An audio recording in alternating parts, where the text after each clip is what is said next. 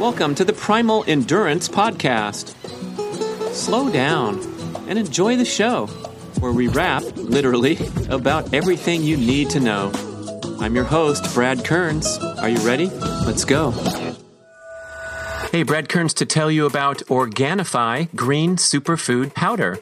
This is a great tasting green powder. It's amazing but true. Mix it in water and it's delicious. So you'll use it every single day to get a nice dose of greens, especially if you're traveling, especially if you're trying to go keto and you're not eating that many carbs. This is a great way to ensure that you get all the nutritious benefits in a variety of fruits and vegetables. Mix it in your smoothie. I mix it with my ketone supplement. So even when I'm not eating, I get my greens every single day. Why don't you try some? Go over to Organifi.com, that's Organifi, and enter the code PRIMAL at checkout, and you will get 15% off your first order. Enjoy! Greetings, Primal Endurance Podcast listeners. This is Lindsay Taylor back with another Primal Endurance Q&A episode. Today we're going to take a bunch of questions having to do with strength training and how to incorporate strength work into a Primal Endurance protocol. So before we begin, let me just remind you that if you have any questions for us that you'd like to have answered on the Primal Endurance Podcast, go ahead and email us at info@primalendurance.fit.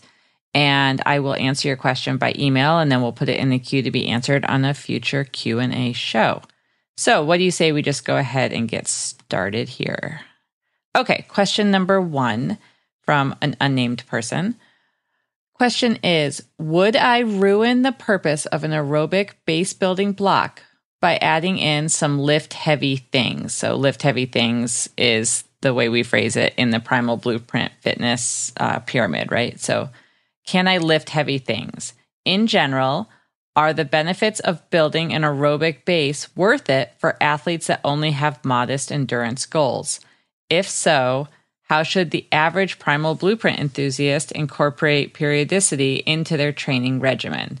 Okay, so let's take that middle question first. Are the benefits of building an aerobic base worth it for athletes that only have modest endurance goals? And the answer is absolutely, definitely, 100%.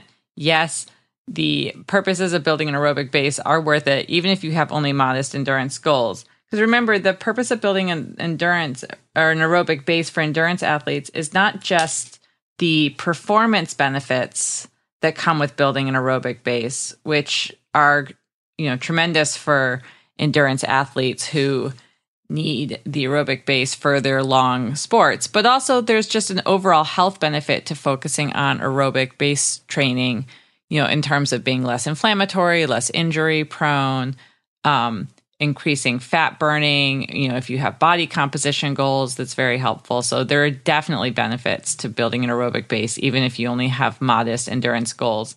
And I would almost be inclined to argue that the benefits are even greater for modest goals from one perspective, insofar as, if you're an elite athlete and you're racing for glory and prize money, then you could make a case, maybe not a terribly compelling case, but you could make a case that you have more skin in the game, and it makes more sense for you to do things in your training that might be kind of borderline health pushing, pushing your health boundaries.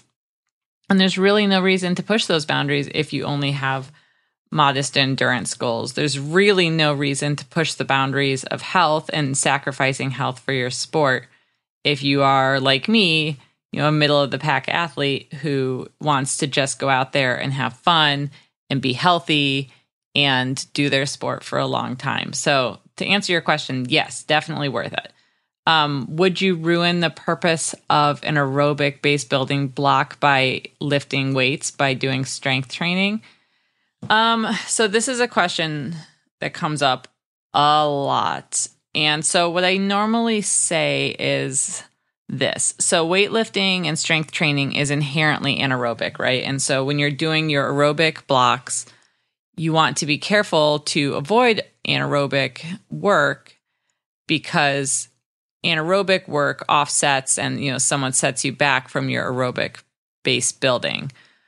And then, of course, the other side of the coin then is that we know that strength training is just really important for endurance athletes. And for all people in general, and for health and longevity and mobility and all sorts of things. So that's why Primal Endurance recommends the periodized approach, where you do a few weeks of primarily volume and endurance, but keep it at your aerobic heart rate. So you keep all your exercise at or below 180 minus age, and you say do more of your long runs or your long rides or whatever. And then you cycle in to a higher intensity block. So you do a few weeks of sprints or tempo runs or whatever you want your higher intensity speed work to be, perhaps, and or you do your higher intensity weight training. And then in between those workouts, you allow for a lot of recovery. And the way you do that is you dial your volume way back so that you have days in your high intensity blocks, your high intensity periods, where you're just resting, like maybe more days than days that you're actually working out. So that's the purpose of the periodized approach. But people always say, do I really have to do no strength work at all during these aerobic blocks? So what I usually say is this. If you're at the beginning of your season and you're coming off your long season-ending rest from the season before, and now you're going back into a new training cycle and you're doing your 8-week initial aerobic base building, I think this is the time to be absolutely the most conservative. So when you're doing this long block of aerobic base building, you want to be as conservative as possible. Then once you hit the periodized phase of training where you're rotating between the higher intensity periods and the aerobic periods, I loosen up the reins a tiny, tiny bit.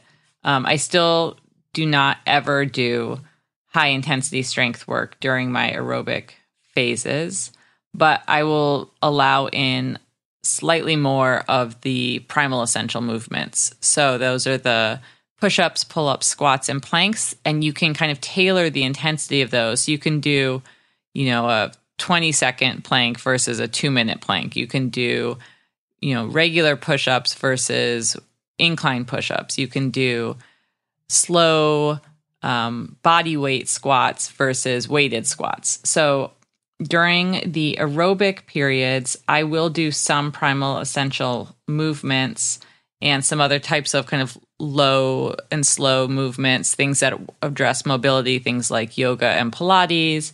I'll do, say, light balance work on the Bosu ball, but I won't do super heavy weight. I wouldn't do an MSP workout.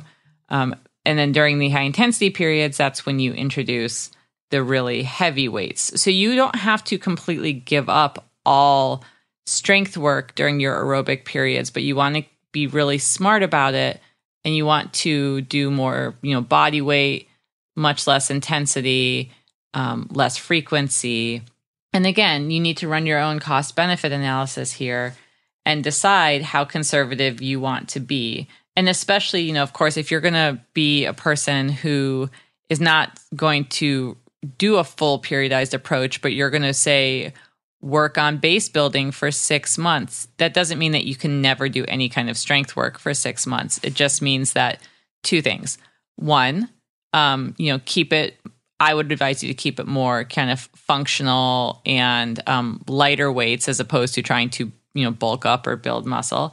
And then the second thing is when you do any kind of strength workout, just make sure you're sufficiently recovered before you go back to your aerobic work. So those are the two rules of thumb I follow. And then how do you incorporate it? What I just said, you can either follow the plan in the book and follow kind of a really strict periodized approach, or you can just be completely intuitive about it and wait till you say, man, today I really feel like going into the gym and I feel like throwing down some weights and that's what I'm going to do. But then the next day I'm going to rest. And then 2 days after I'm going to see how I feel. And maybe instead of my planned, 45-mile bike ride, I do an easier 20-mile bike ride.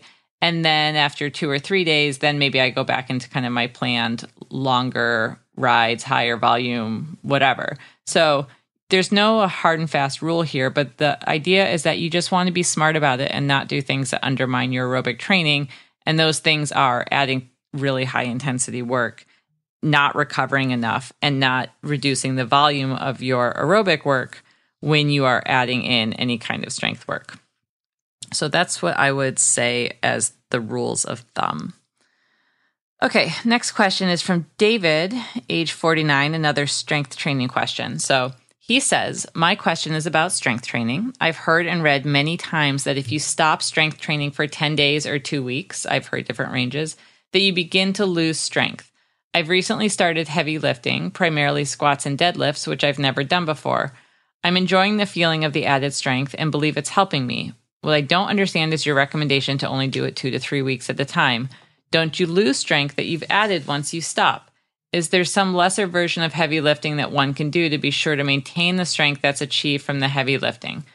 Okay, so we covered some parts of this question before about why we recommend to only do it 2 to 3 weeks at a time, but let me just reiterate that part of the thing about the primal endurance periodized approach is kind of the assumption that you're not going to have all things at all times in equal measure, right? So you're not going to be at 100% of your potential strength, 100% of your potential endurance, 100% of your potential speed every day, 365 days a year.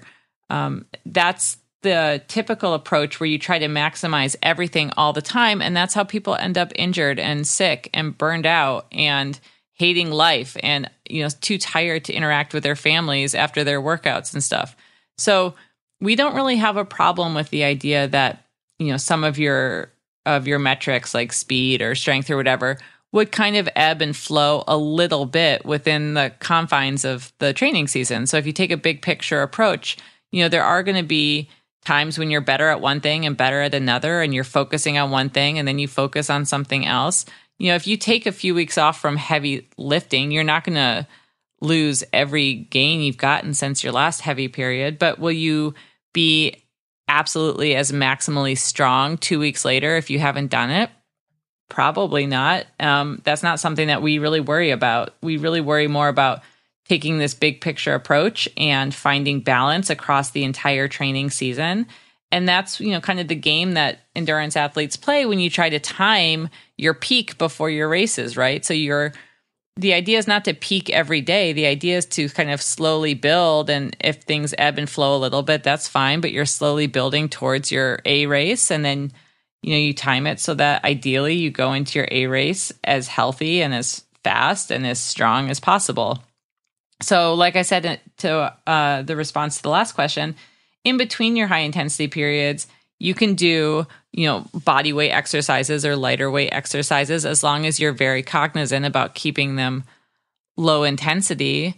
Don't do the heavy strength work. And, again, just keep in mind that the focus during the aerobic periods is on other things, right? So you're focusing on your aerobic system, you're focusing on fat burning, you're focusing on maybe mobility.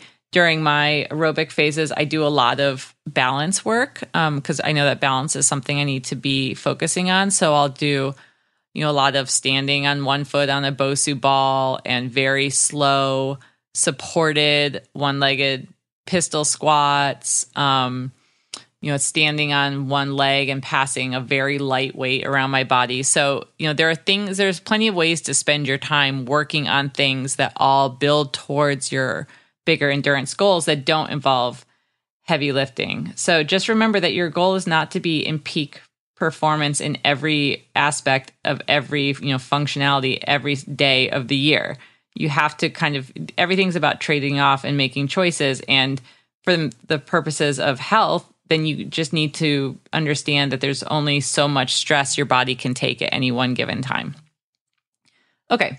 Diane from Bulgaria, awesome, says, I am 29, training for my first Ironman in September. Actually, my first triathlon ever, which is both rad and a little terrifying. So good job, Diane. I started with 4 months aerobic base building with my pulse at 141 to 151. After that, I started doing some short strength sessions, mainly push-ups and planks. So far, so good. The problem is that I feel I need more strength in the water. During the swim sessions, I feel like my muscles are getting tired and not my lungs. How should I build up my strength? What exercises would you recommend? Is rubber band training a good option? So first of all, high five for starting with 4 months of aerobic base building, keeping your heart rate at or below 180 minus age. So for Diane, 151 is the aerobic heart rate. So 141 to 151 is kind of within 10 beats below. So that's a good kind of range to start with. So yeah, swimming exercises. So one thing I would mention just in general to anyone who's looking to get into triathlon and swimming is that swimming is the sport by far where poor technique is going to hurt you. So your times are going to suffer. And what happens with swimming is that it's hard to assess your own technique. And so, you get in the pool, you're doing a ton of laps, or maybe you're going out and you're open water swimming. And if your technique is poor to start with and you can't see it in the water, and it's kind of hard to feel if you don't know what you're doing, then you just repeat the same poor technique over and over. And obviously that happens with the run as well, but there's just a really big cost to it in the water in terms of efficiency. So I would suggest to anyone who's getting into triathlon that doesn't feel like they really know how to swim properly and well to think about, if you can, investing the money in hiring a coach, at least for a couple sessions, who can observe your technique and watch you in the water and maybe tape you and give you some swim drills. So I actually think that it's worthwhile as a swimmer to spend a fair amount of time doing different technique drills to work on your body position in the water, your catch, your pull, your kick, all the different elements that go into it. And you can find swim drills online. Again, it's more helpful if you know where your inefficiencies are, but any swimmer can benefit from doing probably any number of these swim drills and spending a not insignificant amount of time in the pool working on drills. One thing I want to throw out there is that the Primal Endurance Mastery course that's now available does have a bunch of videos with primal coach extraordinaire Andrew McNaughton, who's been a frequent guest on the podcast with Brad. There are a bunch of videos in which Andrew and his associates demonstrate different swim drills that are tailored towards distance swimmers and triathletes that you can check out. There's one where Andrew does some advanced swim drills. That's really cool. You can also go listen to, there's an old episode of the Primal Endurance podcast, it's number 26 with Andrew, where he talks about swimming and how to train for swimming. So that's something to look into. And then just one thing I'll throw out there. When I'm training for triathlon, one thing I focus on a lot is my lat strength. So you can look up videos or exercises online that show you different lat exercises. Sure, rubber band training is fine. I use cable pull machines to work my lats a lot. So those are some things to think about for swimming. And then Diane has a second part to her question. So her second question is about stretching. I know Dr. Maffetone thinks it is not necessary to stretch. Even more, he recommends avoiding it. I'm not talking about warm-up stretching. I'm warming up with 15 minutes slow jog. I'm talking more like mobility stretching. Stretch in order to get more mobility in the joints and to loosen up the muscles, like after a workout. My muscles are pretty stiff, and I don't feel like my joints are very mobile. Is Pilates a good option for mobility? Yes, Pilates is a great option for mobility. Let me go back to the Dr. Maffetone thing. So yeah, Dr. Maffetone is not a fan of stretching. Particularly, he speaks out a lot about stretching, static stretching in particular, before workouts. And I think that everyone pretty much agrees now. Static stretching before workouts is not a good idea. It leads to injury. He and we at Primal Endurance definitely emphasize a dynamic warm-up. So 12 to 15 minutes where you do some slower version of the exercise you're going to do. So you walk if you're going to run, you pedal with very light resistance. If you're on your bike, you do kind of a couple very slow and easy laps in the pool, and then maybe do some arm circles and that, maybe some deep squats if you're going to run. So definitely warming up is very important. But yes, stretching before a workout, a static stretch before a workout is out. But no, we're into stretching. I mean, stretching and mobility work is part of the recovery component of Primal Endurance. We talk a lot about mobility and these stretches where you hold them for a long time, 1 to sometimes up to 10 minutes if you're following Kelly Starrett and doing his mobility WODs, which you can also, by the way, check out online. He has a bunch of mobility WOD videos on YouTube, like more than I would ever have time to watch in my lifetime. So yeah, go ahead and stretch if you feel like you need to stretch.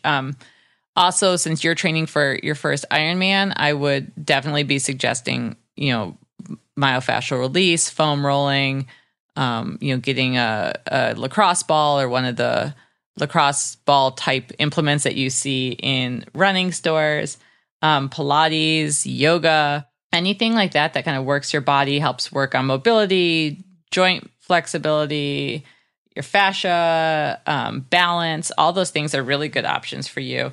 You would also, maybe if you, again, have the time and can afford the expense, look into someone who does sports massage for endurance athletes. I am deeply affectionate towards my sports massage person. When he retires, I will for real cry. I love him. He is a huge part of my training program. And again, just one more thing I want to throw out there is also in the Primal Endurance Mastery course, we have a lot of videos talking about mobility and showing different mobility exercises and yoga with Ted McDonald, who's the Tour de France yoga instructor.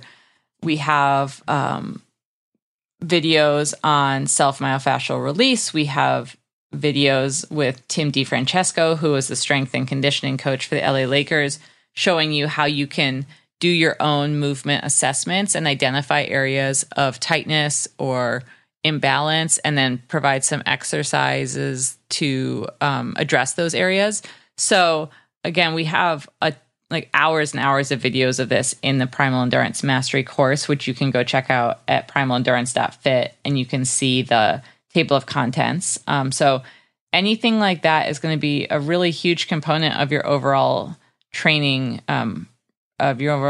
regimen, because taking care of your body when you're not exercising is absolutely, especially for you when you're probably doing tons of volume training for an Ironman, is super important. And yes, I'm a huge fan of Pilates specifically. Okay, let's do one more. Again, I don't know this person's name. So, nameless person. I'm now planning to train for 100K ultra that has actually already passed. So hopefully that went well for you. Congratulations, I hope. So 100K, so 62 miles, that has a massive amount of vertical gain, nearly 20,000 feet of elevation and the same downhill. How do you recommend training my body for the uphills and downhill climbs? I know that MAF is still the base for fat adaptation and aerobic endurance, but what's the best way to get the specific strength I need for climbing 10 summits? Okay, cool question. So, obviously, yes, the number one thing you want to have dialed in when you go into a 100K race is your fat burning and your aerobic capacity. So definitely it makes sense for someone who's running 100K to spend the vast majority of their time working in the aerobic zone and working at building fat burning, getting their diet dialed in. Diet's going to be a huge component of it. Also, for someone training for 100K, you really want to go into something that long and that grueling with a pretty good fueling plan. And I don't mean fueling plan in terms of I will eat every X miles, but knowing the kinds of foods that your body is likely to tolerate, or at least what you're going to start with, and then flexibly adapt in the moment. Because as if you've ever been to 100K or participate in 100K, you know that things can get dicey out there and your best laid plans may go by the wayside at mile 49 or whatever. Okay, so, but specifically to the question of how to train the body for uphill and downhill climbs. So it just so happens I had pulled this question out to answer on this podcast, and then I was listening to an episode of Trail Runner Nation podcast, and they mentioned that in the June 2017 issue of the Trail Runner magazine, there is an article about how to become a better climber, even if you live someplace flat. So I checked that out. I think that article is really good. So go check out Trail Runner magazine, and they give some tips in there and some exercises, some drills you can do to work on climbing. One thing I would mention about the drills that they offer is that they are going to, be the kind of drills that raise your heart rate. And so technically from a primal endurance perspective would fall into this kind of borderline higher intensity work. So, don't be doing them, 5 days a week after every one of your runs. But if you want to incorporate them, periodically into your training, that the exercises they offer in this article are seem to me to be really good ideas. A couple things I would add to what is in that article. So I do, when I'm training for ultras, I do some of my aerobic training on the stair climber in the gym, or you can do it on the treadmill set to incline, and just keep the speed way down and wear your heart rate monitor and just do some of your miles at an incline, but just do not try to do incline and speed at the same time. For one thing, you're going to be hiking these hills during the ultra, almost certainly, unless you're like an amazing mountain goat. You're going to be walking the hills anyway, so there's no reason to try to be sprinting up these hills in training. So go out, find hills by your house if you can, even if you don't live in a very mountainous place, and walk up the hills and then run down them.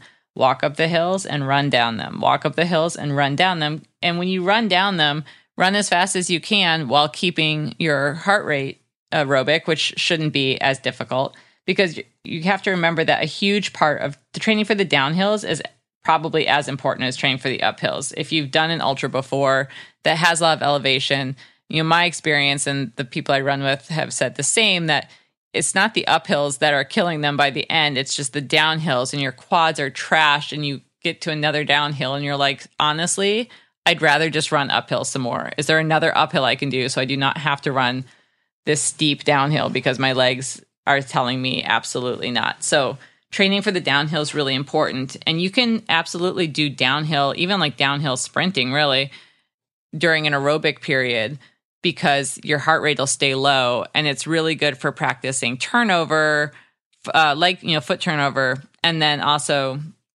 just the musculature that it takes to kind of, stop your body as you're running downhill. Look up some articles about how to position your body in terms of leaning. You want to lean into the hill when you're going uphill, for example. So body position can be important, but yeah, focus primarily on MAF. Do some training on slow training, aerobic training on treadmills set to high incline, or on stair climbers. And then the other thing I would mention is that, a lot of this with the elevation especially, but just in any kind of ultra like this, is going to come down to running on tired legs and trying to climb on tired legs. So, for something like this, I still recommend sometimes doing long back-to-backs. So, you do back-to-backs on Saturday, a long run on Saturday and a long run on Sunday. And be prepared, on Sunday when you're going into it fatigued anyway, be mentally prepared to do plenty of hiking, because you don't want to go into it fatigued. If you're fatigued, some people report that when they're fatigued, their heart rate is lower, and some people report that it's higher. But lower is actually pretty common. So, just make sure that you're watching your heart rate, being mindful, listening to your perceived exertion, but being prepared to run on tired legs, kind of irrespective of the elevation, is going to be something that's really helpful for you. Okay, you guys have heard me talk enough for today, I think. So again, let me just direct you guys to our fairly new now Primal Endurance website, primalendurance.fit, where we are going to be posting our blog, our success stories, our podcast archive, and then all the information about the Primal Endurance online mastery course, which you should check out if you haven't yet. Come find me on Facebook in our Primal Endurance Facebook group. Search in groups and then ask to join, and you can post any questions you have there, interact with other members of the community, post race reports, get virtually high fives for your successes, and virtual commiseration for days that were harder for you. And if you do have any questions, info@primalendurance.fit. Oh, and I need a sign off, you guys. I don't ever know how to end these things. And normally I do like 7 or 8 takes where I'm like, ugh, I hated that. Ugh, I hated that. So go over to our Facebook page, join our Facebook page, and tell me how to sign off. I need like a catchphrase, or I'm not going to sing, so that's out. So don't even say sing or rap. Those are not options, but I need something. So please help me. In the meantime, I will just say goodbye, sayonara, so long, happy training, peace. Hi, this is Brad Kearns to tell you about Primal Endurance Online Multimedia Educational Mastery Course. And what we have done for the past year is basically bring the book Primal Endurance to life with a series of videos and other multimedia educational material, audio, ebooks, all accessed at this online portal with everything you need to succeed in endurance training. And if you're trying to do this stuff, if you're enjoying these compelling challenges and trying not to get sick, injured, burnt out, fried, this is going to help you approach your endurance goals in a healthy, balanced manner and promote your health rather than compromise it. Get away from carbohydrate dependency and progress toward fat adaptation through dietary patterns, the primal approach, as well as the proper training methods that Mark Sisson and I have been dispensing for decades to endurance athletes. And we're talking about building that aerobic base, balancing stress and rest, integrating high-intensity workouts in the proper manner so that they actually help you make quick improvements in fitness rather than break you down. And, of course, throwing in all that lip service stuff, the complementary lifestyle practices like getting enough sleep, having a process-oriented approach rather than a high-stress, results-oriented, type A over-competitive approach. And what the course does is bring in many of the world's leading experts in all manner of endurance training, exercise physiology, nutritional science, medicine, and I interviewed these people. I traveled all over the continent of North America and got these wonderful interviews which we packaged onto the course. It's over 120 videos, many with the experts and also many others with the step-by-step instruction of what's in the book. So if you're too busy to read or you like to have a more comprehensive learning experience, check out Primal Endurance Online. You'll have everything you need there at primalendurance.fit.